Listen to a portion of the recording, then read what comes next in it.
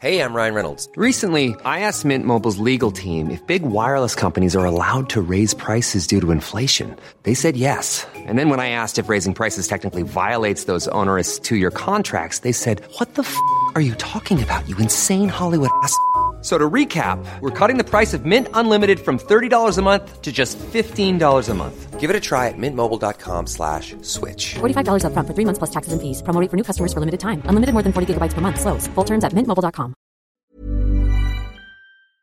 This episode of How to Win an Election is brought to you by Luton Rising, owners of London Luton Airport, the only major UK airport owned solely for community benefit. The airport is the major employer in the region, supporting more than 27,000 jobs, and its contribution to local charities are 20 times more per passenger than any other UK airport. To find out more about the UK's most socially impactful airport, visit lutonrising.org.uk. Nothing has changed. Nothing has changed. Strike up the band.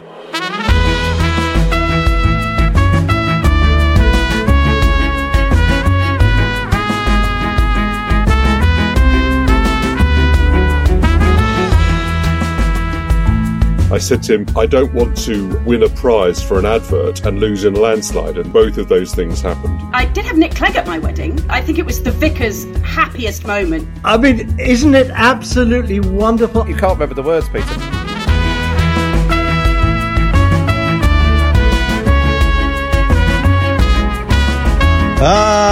Here we are again then. I'm Matt Chorley and this is How to Win an Election, your insider's guide to the big political year ahead.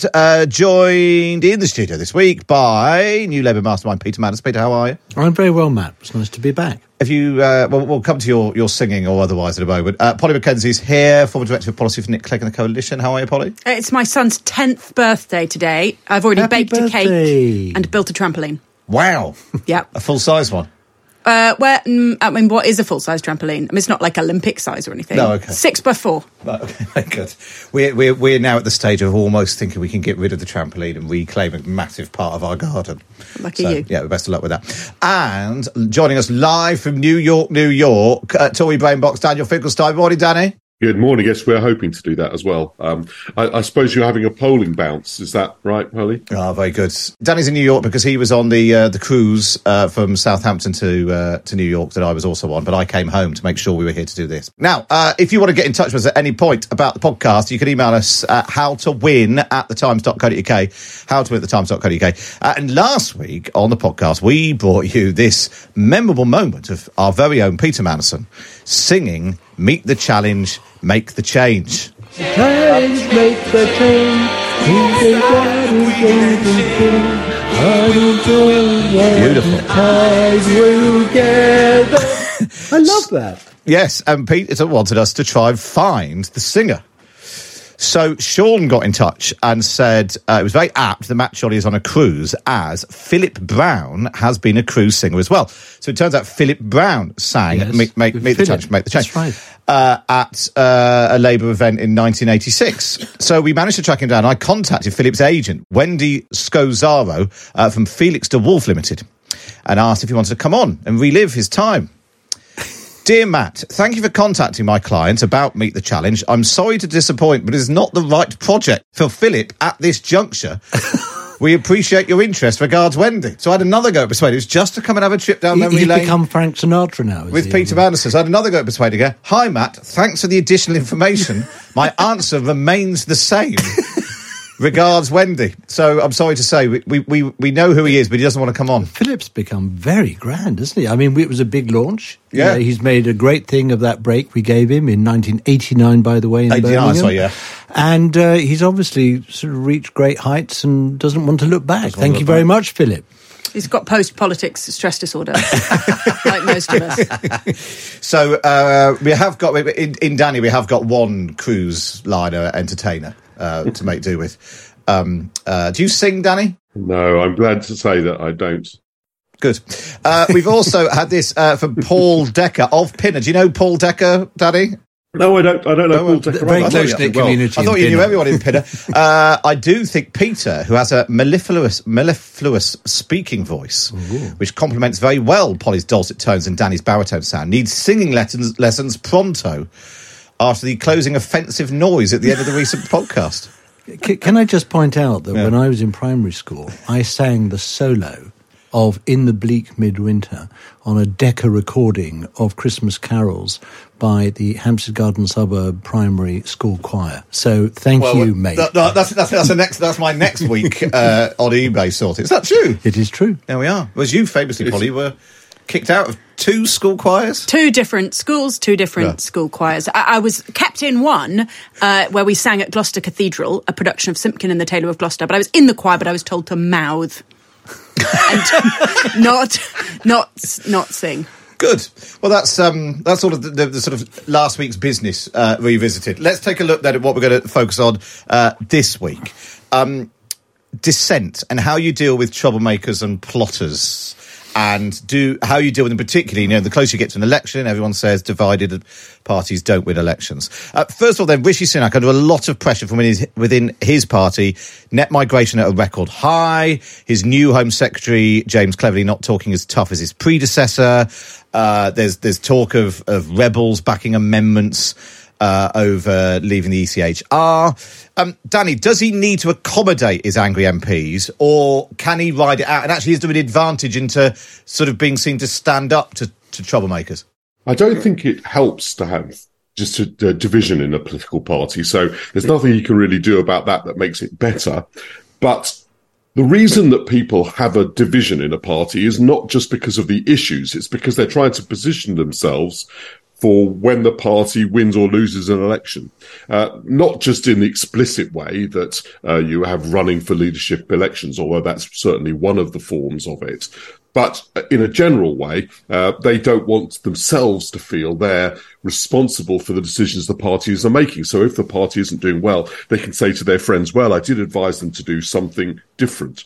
So oddly, the most important thing that you can do as a leader when you get a division is to tack towards what you think will help you win an election, because that will reduce the incentive to individuals to divide themselves from you. So often when you're being advised, for example, by someone on, say, the left of the Labour Party to move towards the left, the best thing that you can do is whatever you think will help you win. You can watch that with Keir Starmer.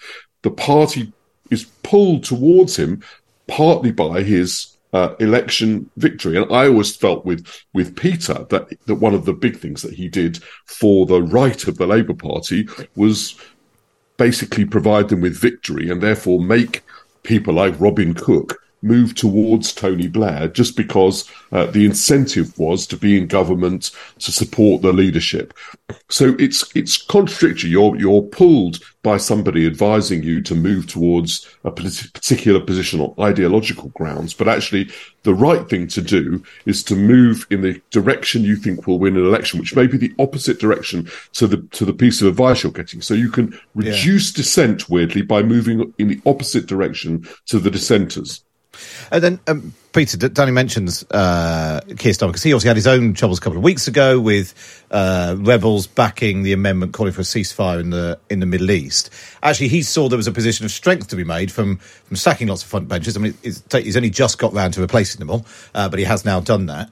But do you think he's now emerged from that process stronger, despite actually 2 weeks ago not persuading dozens of his own MPs to do what he wanted?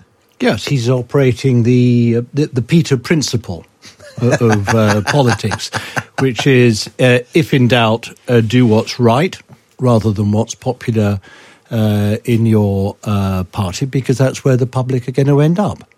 And I think the public see that, trying to negotiate a ceasefire with a prescribed terror organisation that have absolutely no interest in laying down their rockets and their bombings and their terror activities, and then turning round to the Israelis when Hamas refused to do that and saying, well, you've got to have a unilateral ceasefire anyway and just let Hamas get away.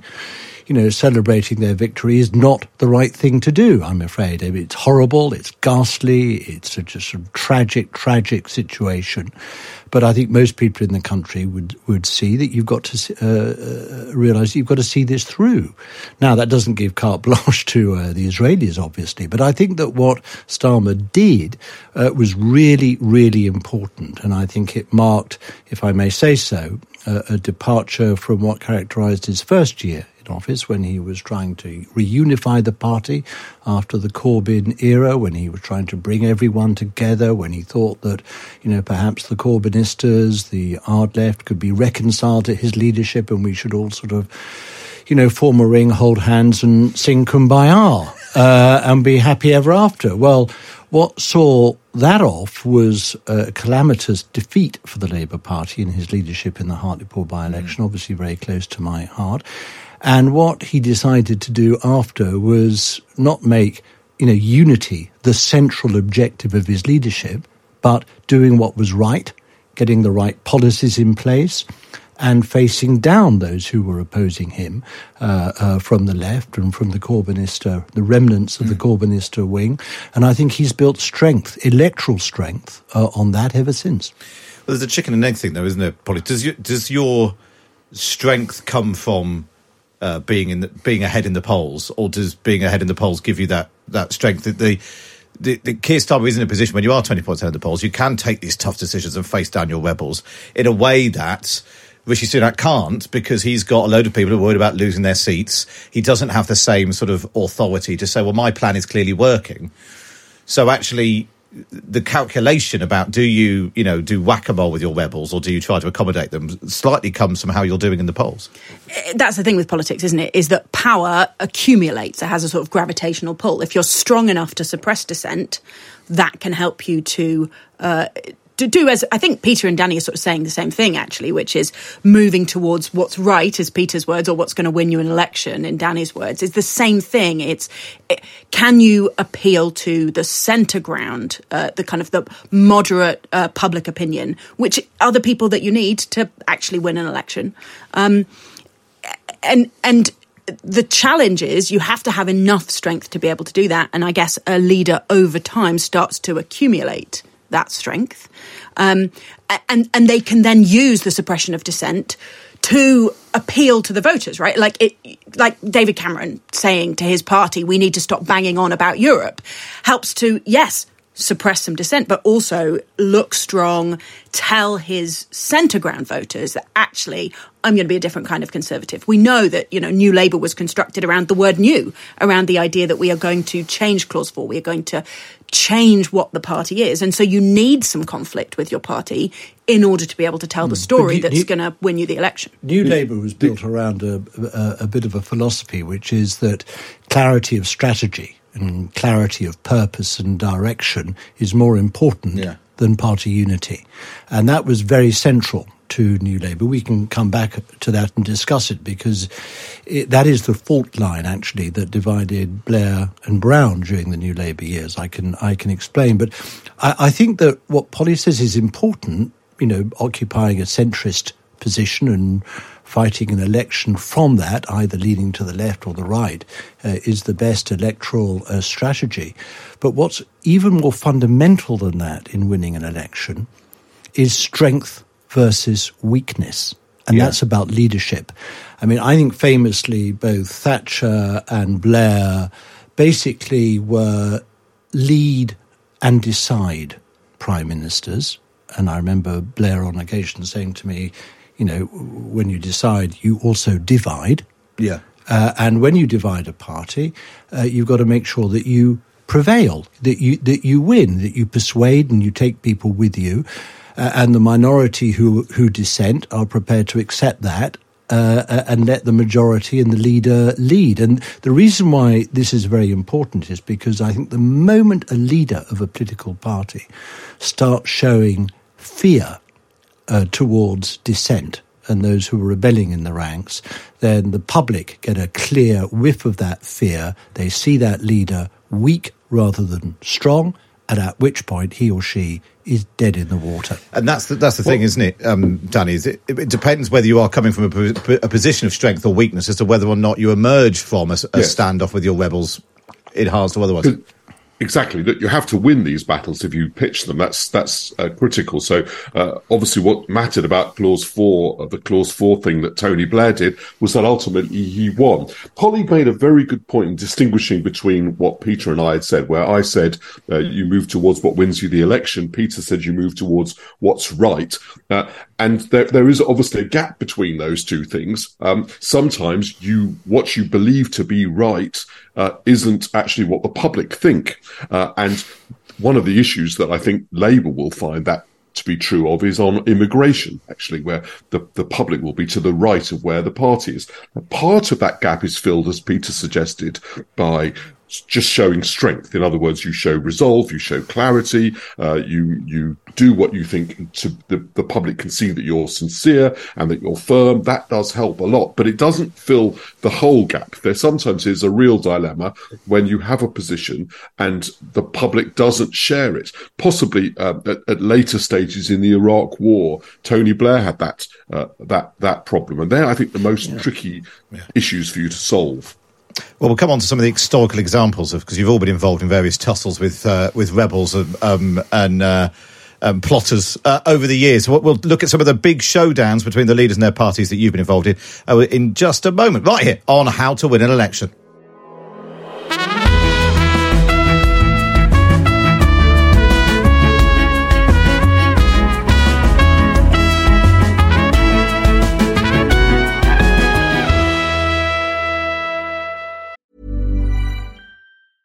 A lot can happen in the next 3 years. Like a chatbot may be your new best friend. But what won't change? Needing health insurance. United Healthcare Tri-Term Medical Plans are available for these changing times. Underwritten by Golden Rule Insurance Company, they offer budget-friendly, flexible coverage for people who are in between jobs or missed open enrollment. The plans last nearly 3 years in some states, with access to a nationwide network of doctors and hospitals. So for whatever tomorrow brings, United Healthcare Tri-Term Medical Plans may be for you. Learn more at uh1.com. It's that time of the year.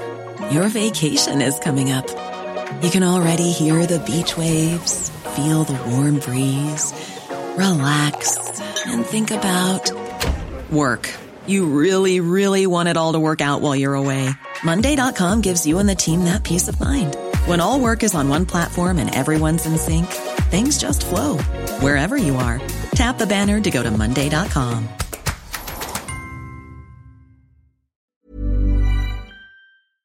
This episode of How to Win an Election is brought to you by Luton Rising, owners of London Luton Airport, the UK's most socially impactful airport. Find out more at lutonrising.org.uk.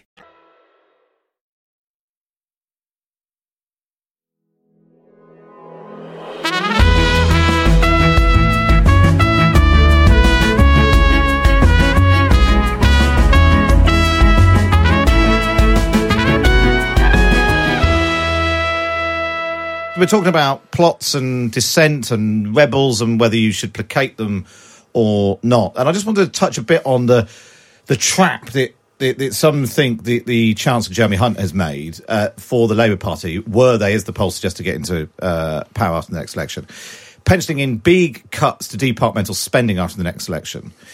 And if Labour wins the election, Keir Starmer and Rachel Reeves are going to have to decide whether or not to stick with them. And obviously then it means, big cuts and possibly rows with the left. And it's what the Tory party managed to create a massive headache for the Labour after 2015 election under Harriet Harman in that sort of early Labour leadership contest. Harriet Harman was acting leader. There was a big vote on welfare. And actually, that sort of opened up the Labour Party to Jeremy Corbyn becoming leader. So it's sort of is that smart politics? Do you think, Peter? I don't think that in Jeremy itself opened up the way to Jeremy Corbyn. I think Jeremy Corbyn filled a void that had been created during the 5 years previously under Ed Miliband and Harriet Harman. But yes, these are difficult issues. Yeah. And what you'll find is the hard left in the party always trying to find issues on which they can sort of organise and mobilise, stick to a rod to beat the leadership with, and recruit support to their side of the party, not simply on that issue, but more widely. I mean, that frankly is what they're doing over Gaza and the ceasefire. It's become almost emblematic of something rather than something which is sort of, an innate issue just in itself. And what they're trying to do all the time, and no doubt, they will rise again when they see an issue coming along, is try to sort of divide the party, polarise it, get people onto their side. But the truth is that since the Corbyn days were numbered, his supporters, his whole Momentum organisation, they've completely receded in organisation. They have no battalions. They have very little support across the party and the constituencies. And, their time has come and gone. And that is the small miracle, if you like, that Starmer has achieved since he became leader. Just on Jeremy Hunt, Danny, I don't know if you saw this in the Sunday Times at the weekend. Tim Shipman wrote that Jeremy Hunt had been speaking to Spad School, a meeting of Conservative special advisors in Downing Street, and he quoted another one of your theories, which I think is one that you've shared on the podcast. Maybe the Chancellor is listening, where you said if real take-home pay is going up in the 6 months before polling day, then governments normally win elections. Were you aware that you're now on the syllabus for Spad School? Yeah, I mean, obviously that's not my theory. It's just a lot of work that's been done by political scientists, predominantly in the United States, and it's about timing of the economy. So it's not just how well off you are over the whole period of a government, but how well off you are in the 6 months before an election and after. Actually, I have to sort of add to that in addition to how the economy appears to people at the end, they also remember the peak. So this is the reason why that theory didn't, for example, see John Major home in 1997. And I rather suspect that Liz Truss's period as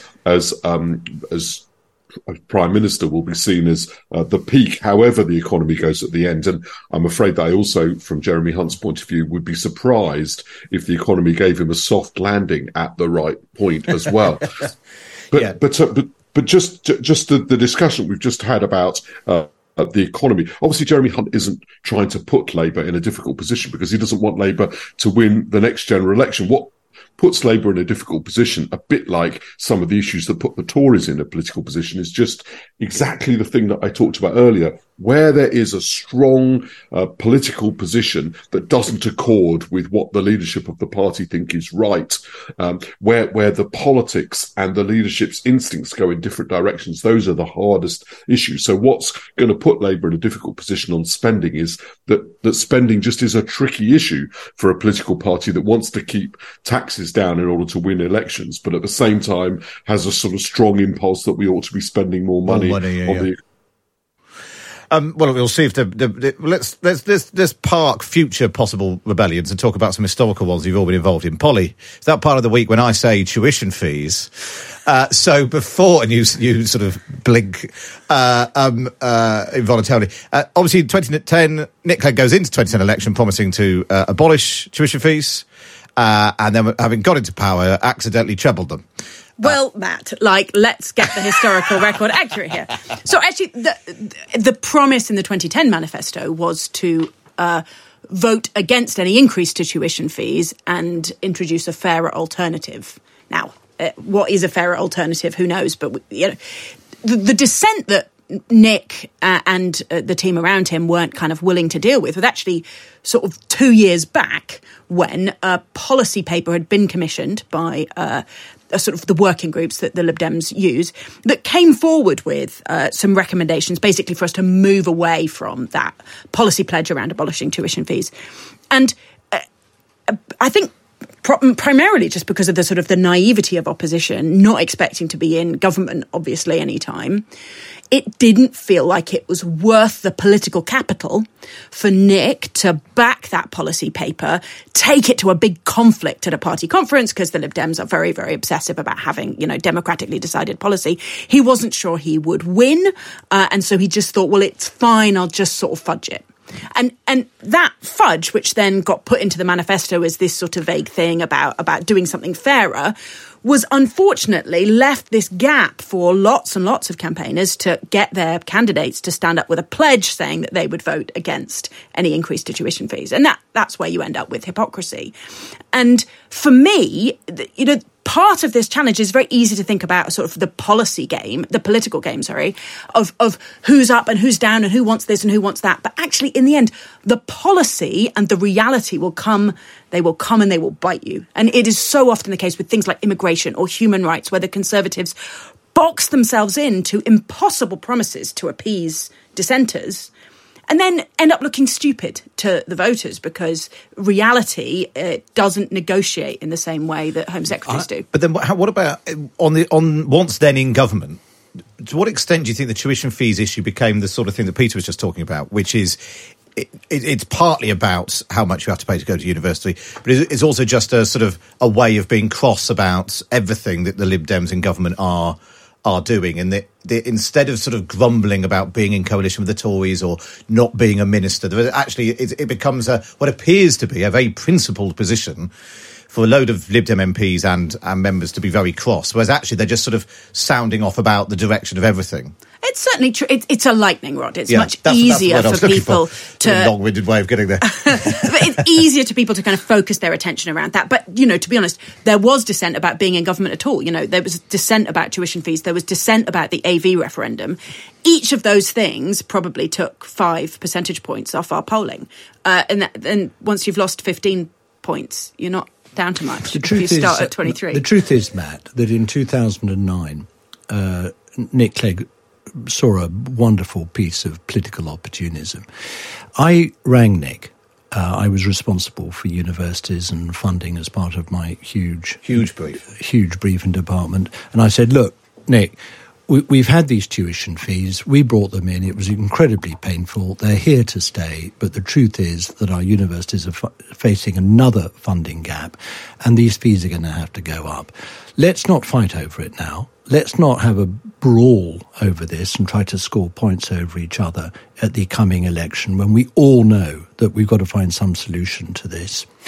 Let me set up a commission, an inquiry, which I did under John Brown, and he will look at it, make some recommendations, and then whoever wins on the other side of the election can pick up the baton and decide how to implement it. And that's what I offered the Conservatives. They accepted it, warmly sort of embraced this sort of fudge and way of postponing the issue and taking it out of the electoral battleground. But oh no, not Nick. He had to take it on because he saw an opportunity. He thought he could score points over both the Conservatives and Labour in taking this very painful decision, and he refused to have anything to do with it. And then he made his commitments, which were then saddled round his neck like an albatross, if you saddle an albatross on your neck. And the rest is history. And he made a complete idiot of himself. And that was a good example of not doing what was right for the country because you were afraid of it being unpopular, but another example of where the public in the end gets it, realises that you've got to do something which is difficult, leaving you, Nick Clegg, high and dry, marooned on an island because you've just sort of saddled yourself with this albatross, and that's exactly what happened. I've just got such a picture of an albatross with a saddle. Peter riding an albatross. I'm afraid deserved all he got on this. Polly, I have a slightly different view of this. I've got a slightly different view, which is that the Liberal Democrats were very reliant upon people in the education system to provide them university towns with votes. That meant university students, and also I think another core group for them was relatively highly paid public servants. In other words, the public servants at the top of the public servant scale, which was obviously a group of people concentrated in some of the same places. Those are the two groups of people whose interests they simply couldn't cut against. So I understood politically why Nick Clegg made the decision that he was going to fight on this issue. What was perplexing was that he then felt he had enough room to move from that position. And George Osborne told him in one of the quartet meetings, the meetings of the four people at the top of the government, that he didn't expect that Nick Clegg would go along with the the government's policy on tuition fees because he understood the pledge that they'd made. What I couldn't understand was having made this decision, having made this pledge, which I understood the reason for, he then couldn't see that he was bound to it. But that's because, in fact, it's sort of as Peter says, the policy in broad terms was necessary. It was the way that universities were protected from the impact of austerity with all the benefits for education and for research and development. That, of course, has been massively eroded over the decades since with huge implications for both universities and for the economy. And he genuinely believed he was doing the right thing in supporting a policy that did at the time. It was only once maintenance grants got abolished that it actually started let's all to be affect generous and give participation. Nick Clegg the benefit of I'm sure he's listening. If Jeremy Hunt's listening, Nick Clegg's definitely listening. Danny, you've got another theory, as well as the theory quoted by Jeremy Hunt, in difference of the Peter principle. What's your theory about party dissent? Well, it's just as I said earlier that people, you have to look at people as making decisions that individually make sense for them. So the dissenters they have an incentive to rebel against you because they don't want to take responsibility for your position insofar as you're not winning. So that was the theory that I advanced earlier. So what do we do about coups and when resignations and because I think you've all had ministerial resignation watches. No, not bringing up your resignations, Peter. We'll do this. We've got a whole. I have a PhD on the subject. We've got a week of specials just on your resignations. But when the one I was immediately thinking of was Jeff Hoon and Patricia Hewitt. Their coup against Gordon Brown. The non-coup. But they're quite often non-coups. Has anyone ever brought down a Prime Minister solely in recent times? Go on, Danny. There's basically a market failure in coups, okay? So the cost of the coup is concentrated upon the person who advances it. If you were the person who advances a coup, as Jeff Hoon, in fact, and Patricia Hewitt discovered, and you can't get other people to go along with it, you put your head above the parapet and your head gets shot off. That's what happens. And so people tend to think, well, I'm not going to do this because while the cost is concentrated upon me, the benefits are spread to everyone. So I'm only going to get a small part of the benefit. And this means that when a coup seems obviously in the interest of the party. So let's take the example of Labour before 2010. It was completely apparent that Gordon Brown was going to not be an electoral asset at the coming general election. There wasn't a vast ideological reason. Well, despite bringing back Peter with that yoghurt and his banana, there wasn't going to work. And the linen jacket, let's not forget. There wasn't a vast ideological reason to have him over some of the other contenders. So that there were good reasons for moving against him, but no one wanted to do this because they didn't want. And David Miliband was obviously the key person of whom this was true. But no one wanted to, for example, join James Purnell when he decided to go first, and James Purnell just ended up resigning from the cabinet and being out. And so people. But now he's got a great job, Danny, because he works with me. Exactly. There's an undersupply. But Danny, on both occasions, you had a coup without a candidate. I mean, that was the problem with James Purnell. He may have thought that people were going to follow him, but they didn't.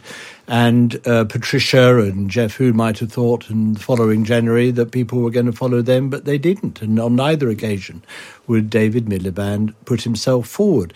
But by the time we got to that sort of end of the Labour government, I mean, what people were worried about was...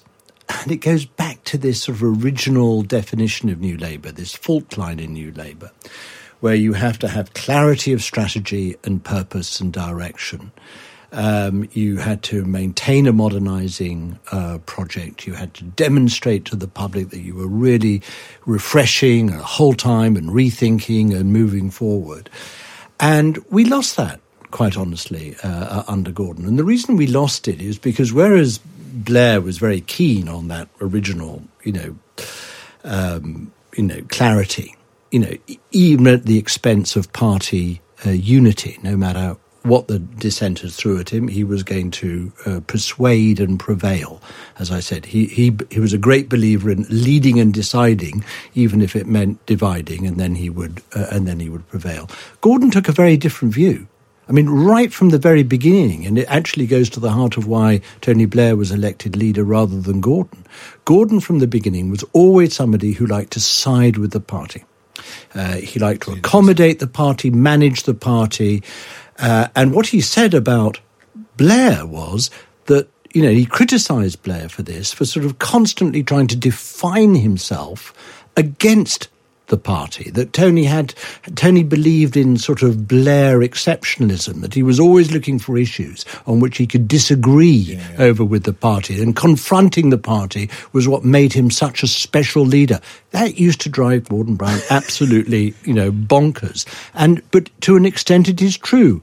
Tony did believe in sort of leading and changing from the front, even if it meant being opposed and having dissenters oppose you. Gordon, on the other hand, was more content to compromise, to blur, and to sort of take the party with you and to go more towards the lowest common denominator. And the truth is that the public sussed that out.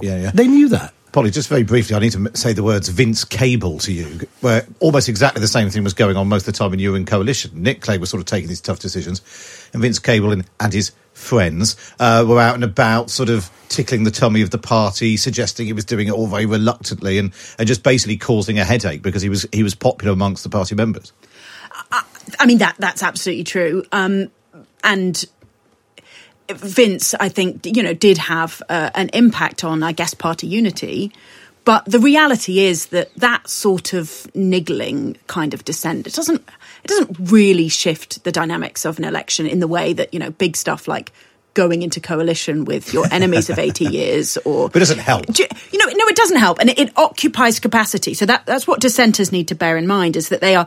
The main impact they are having is to occupy minutes, hours or days of the leader's time, sort of dealing with them and thinking about how to deal with them. And that's probably not very good for the party's standing in the polls. But they're also... fundamentally, as Peter and Danny have both said, giving their leader an opportunity to tell a story that helps to define them with the voters. And I think dissenters often are sort of hopelessly naive in not recognising that they are sometimes playing into the hands of their leader. Well, we'll have to park that debate. I suspect we'll return to tuition fees in another week and Peter's resignations. We've got them all. Lovely stuff. Right, we'll do your questions next that you've sent in on how to win an election.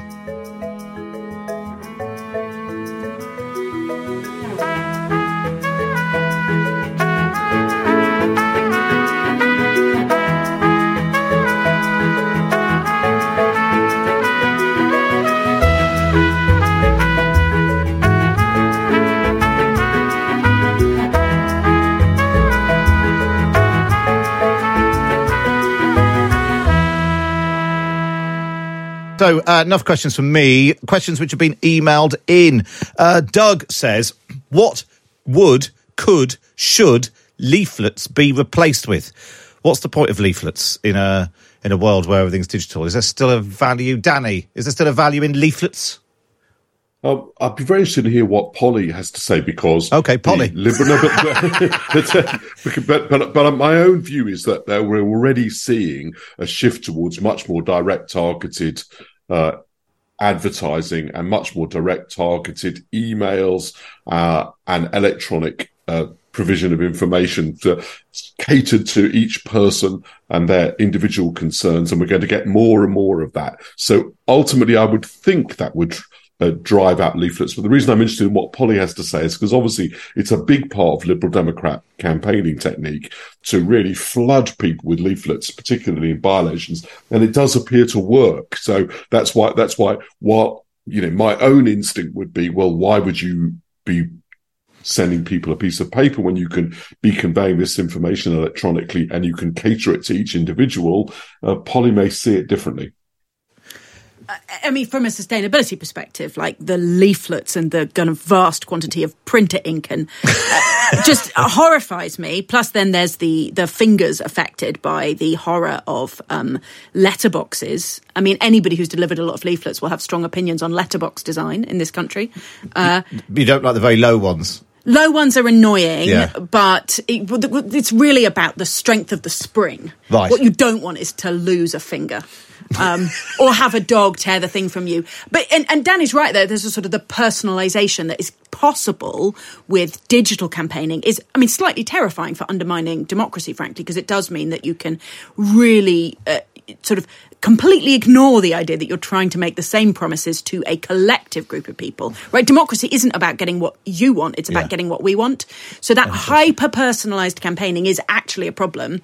The Liberal Democrats, especially in by-elections, will continue to flood places with paper.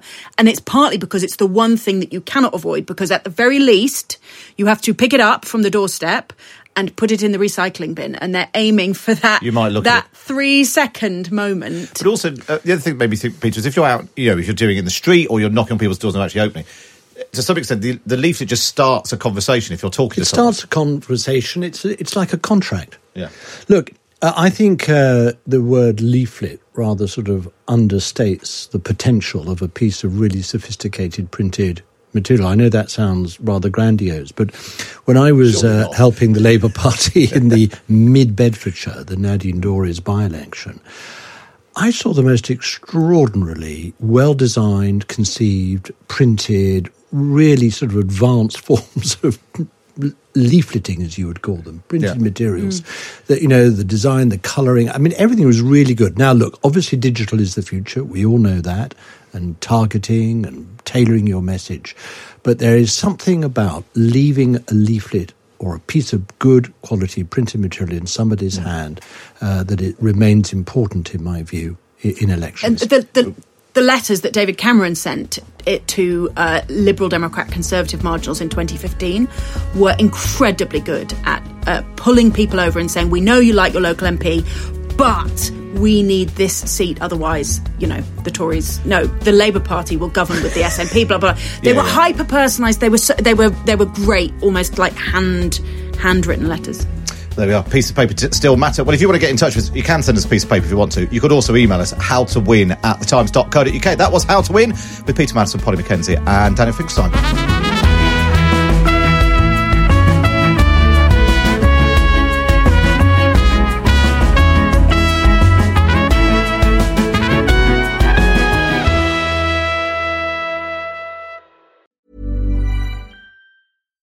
Why don't more infant formula companies use organic, grass-fed whole milk instead of skim?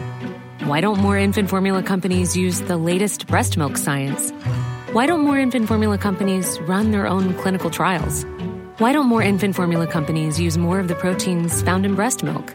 Why don't more infant formula companies have their own factories instead of outsourcing their manufacturing?